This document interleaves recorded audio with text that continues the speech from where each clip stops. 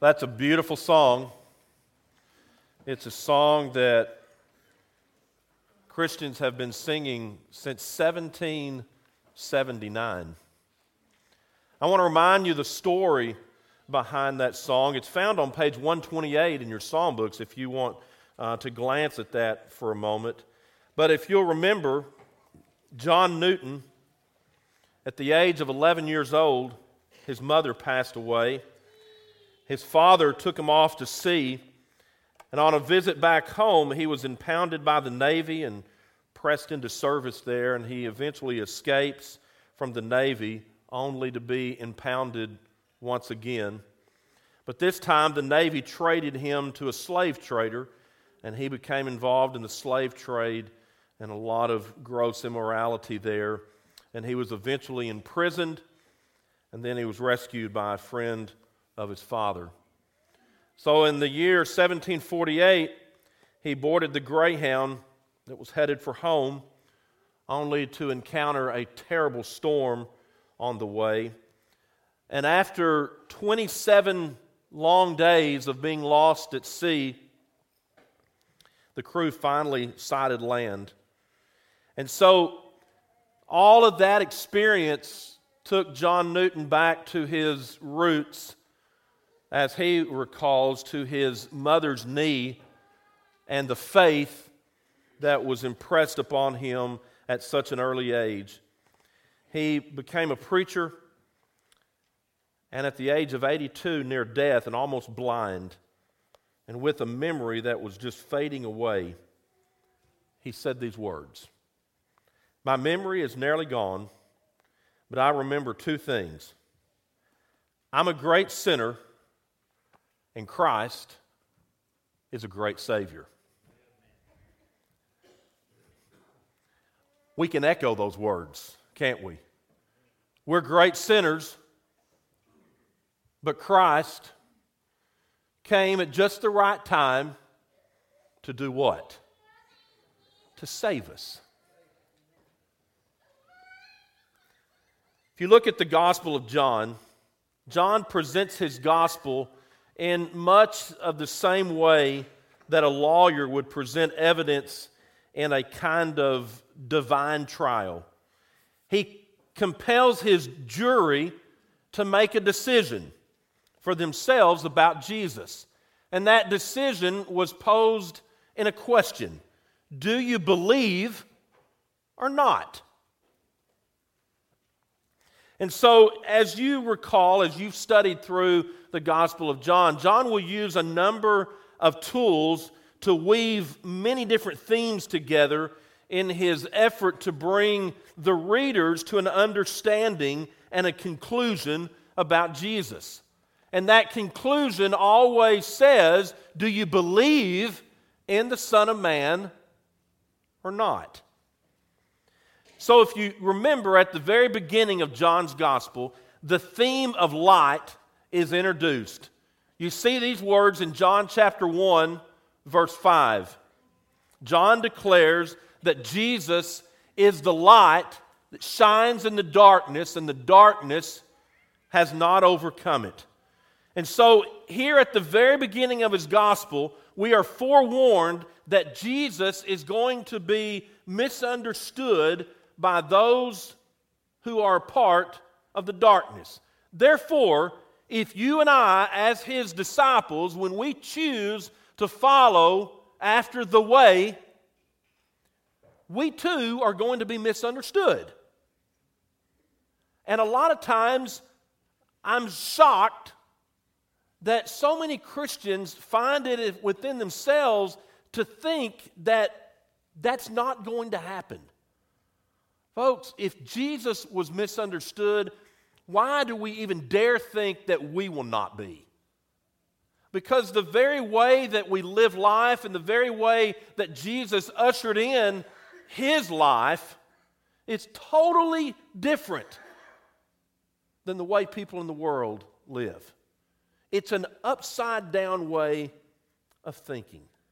Well, later in John chapter 3, as a part of his conversation with Nicodemus, he says these words in chapter 3, verse 19. He says, "This is the verdict. Light has come into the world, but people have loved darkness instead of light because their deeds were evil. He says, everyone who does evil hates the light and will not come into the light for fear that their deeds will be exposed.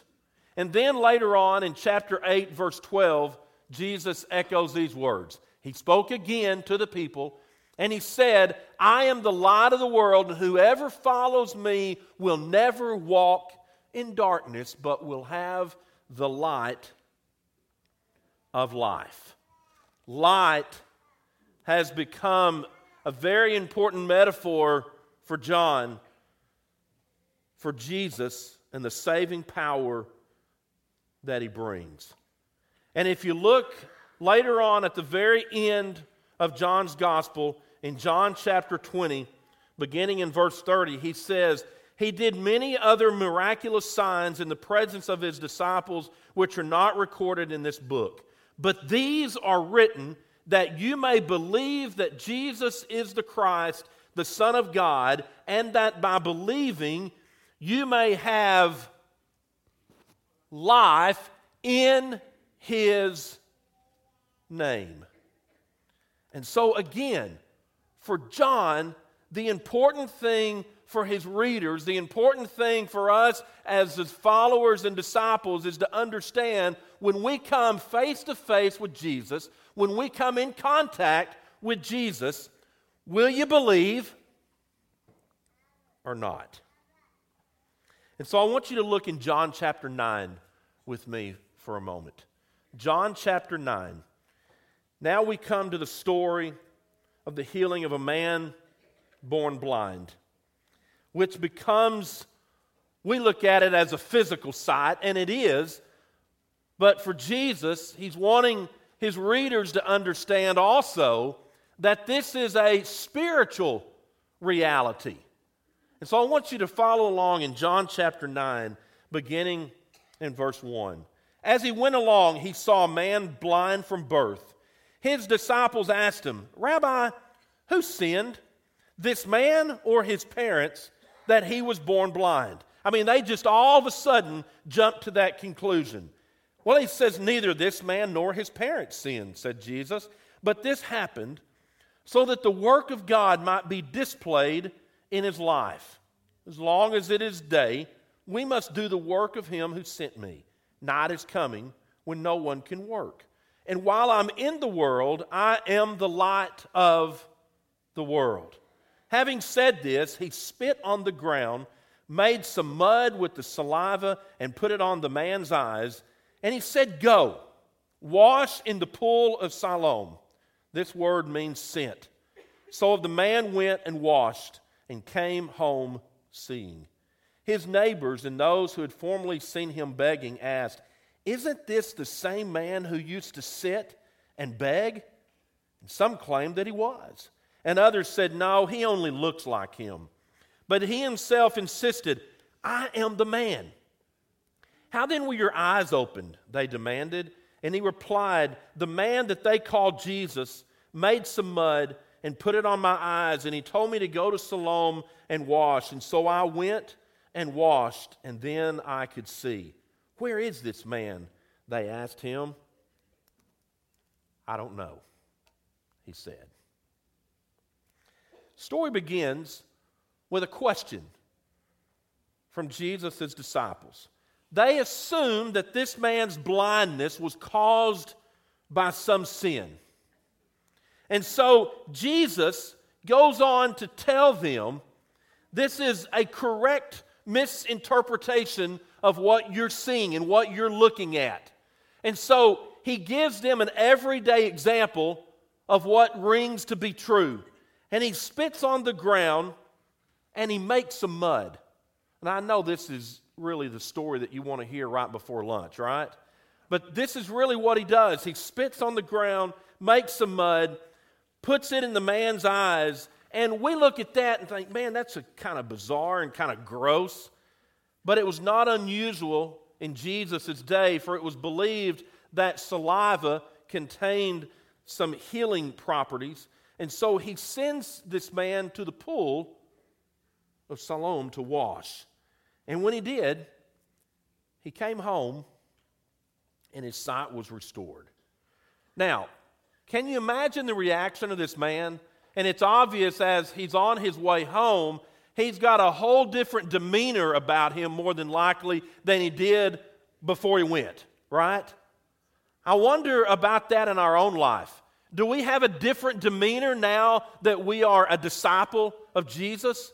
Now that we are a follower of Jesus? Is our demeanor different than what it was before we came in contact with Him? It should be. And not only should it be right now, but every day of our life should be an encounter and should be a moment where we want to grow intimate, where we want to grow as close to Jesus as we can. Are we doing that? Because, see, we live in a world today where we want something and we want it when, church? Now. We want it instant. Well, sometimes when we look at our faith and we look at our spirituality, it doesn't just happen that way, does it? We have to find ourselves as His followers in connection with Jesus. We have to find ourselves as His followers connecting with Him in ways that we would never dream. I mean, it would be too easy if Jesus would just say, here are my followers, and they're always going to be on top of the mountain. Man, that'd be great, wouldn't it? But that's not always the case. Because you see, we're weak, and we're great sinners. And because of our weakness, who do we depend on every day? Jesus.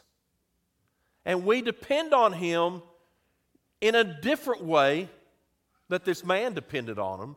He needed sight physically, but what he didn't realize is not only are you going to regain your sight physically, but you're going to have a spiritual reality come over you that you've never guessed would take place. You and I should never be surprised of the spiritual realities that come our way because God is faithful to those He loves. And not only is He faithful, He's going to work and He's going to do things and provide things for us as His followers that we could never imagine. Do we believe that or not? You see, our prayer is that day by day, as we continue on the way in following Jesus, that our belief in Him would be stronger than ever. And that we would see that and it would be evident by all the things that we see around us. Look in verse 13. The Pharisees come on the scene now to investigate the healing. They brought to the Pharisees the man who had been blind. And now the day on which Jesus had made the mud and opened the man's eyes was a Sabbath. And so therefore the Pharisees asked him how he had received his sight. He put mud on my eyes, the man replied, and I washed, and now I see. I mean, again, a question trying to trick him. So some of the Pharisees said, well, that man's not from God, for he does not keep the Sabbath. But others asked, how can a sinner perform such signs? Great question. So they were divided. You see, the Pharisees were too concerned about the fact that the healing took place on the Sabbath. And it's so amazing to me how some people can just major on the minors. And so here's what happens here. They get so caught up in the little things that when amazing things happen, like a man's sight being restored, what happens? They completely miss it. Now, why did they miss it? Because it happened to them outside the box. Now, if you're the type that likes everything in a nice little box and that's it, as a follower of Jesus on the way, you are going to be completely surprised each and every day. But as His followers, instead of majoring on something like that, why can't we just take it for what it is? Here is God at work. And praise God for that. You see, God is working in ways right now all around us. And a lot of times we miss it because it doesn't fit where we think it ought to be. Or it's not happening the way we think it should happen. And so we too, just like the Pharisees, what do? We miss out. We miss something amazing because God did it in a way that surprises us. I love to see God at work, don't you? And I love to see God at work in ways that goes beyond what we would think, or it goes beyond ways that we would have done it. Praise God for that, right? He does it His way. And what He expects from His followers is to see that and look at that and notice it and recognize it and say, praise God for that. Instead of chasing rabbits and going everywhere that we can imagine that our minds will take us, let it be for what it is. And so look over in verse 35. Jesus heard that they had thrown Him out, and when He found them, He said, "Do you believe in the Son of Man?" A very direct question, penetrating right to the heart of Jesus' mission on earth.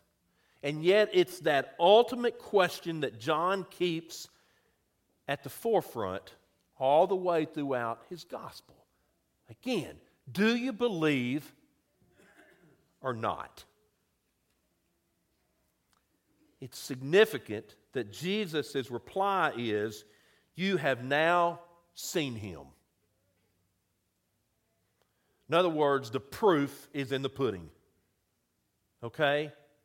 And He goes on to say, not only is his physical sight restored, but so is his spiritual sight. Which goes to show me that God is capable of doing much more than we ask or imagine. I believe that's a prayer that Paul prays, right? So whatever we pray for, whatever we expect will happen in any given situation, the announcement from God's Word is He can always do more. And so our faith has to be big enough outside the box to believe that. So that when it happens, we're not shocked by it and we don't respond by saying, "Oh, that can't be from God." Rather, we look at it and say, "Praise God. Once again, He surprised me. Once again, He did something in a way that I would have never guessed." But again, should we be surprised by that or should we just be amazed? And so, the example of this new follower of Jesus, along with 2,000 years of church history, has shown that persecution tends to strengthen, not weaken, a follower of Jesus. Did you hear that? Persecution, or times that are rough, times that are not going as smooth as we want them to go, are not meant to weaken our faith. It's meant to rely on God more and more. And every one of you in this room could give testimony to how that has been true in your life. Again, what does Jesus say at the beginning here? This man it wasn't his parents' fault or his fault that he was blind, but they used his blindness as a display of what? Of the work of God. You realize daily your life and your work is a display before God, a display before a lost and dying world. And so the story of John 9 confronts us throughout the generations, and we find ourselves joined with the disciples, questioning what someone did to deserve the blindness. And then we join with the neighbors in utter disbelief that this man was even healed. And then we join with the Pharisees in questioning him and his parents. And then we find ourselves joining with the healed man, and we're confronted by the question of Jesus once again: do you believe in the Son of Man or not? You see, although Jesus no longer physically stands before us right now, in a spiritual sense, He is before us, asking that very question daily. Do you believe in me? And not only do you believe in me, but are your eyes open to the light? When it is. Everywhere that there's light, there's what? There's Jesus. And our marching orders is walk in the light as He is in the light. Let's bow for prayer. So, Father, we come to you this morning, and we admit to you that we are weak. And Father, there are those times in our life, just as we have seen in this story this morning, that we miss out. And we miss you because we're looking completely at other things, not expecting you to work in mighty ways. We confess that to you, Father. And we're reminded as we look at a story like this that you have the power and you are mighty to save. And you look at our lives as sinners to remind us that we are in need of the touch of your Son, Jesus. We praise your name for him. We thank you for what he means to us in our life and in our walk. And I pray, Father, that every day of life that we can believe and that we can put that belief in action. And it's through the name of Jesus we pray. And all of God's people said, amen. We're going to have a time of invitation now. And as Stephen leads us in this song, some of you may have never put on Jesus in baptism. We encourage you today to do that, to be washed anew, to come up out of the waters a brand new person, and to have the Spirit of God resting upon us and living right here in our hearts. Some may just need prayers. I don't know where you are this morning, but the question that Jesus asked is simply this: do you believe or not? Let's stand as we sing this song.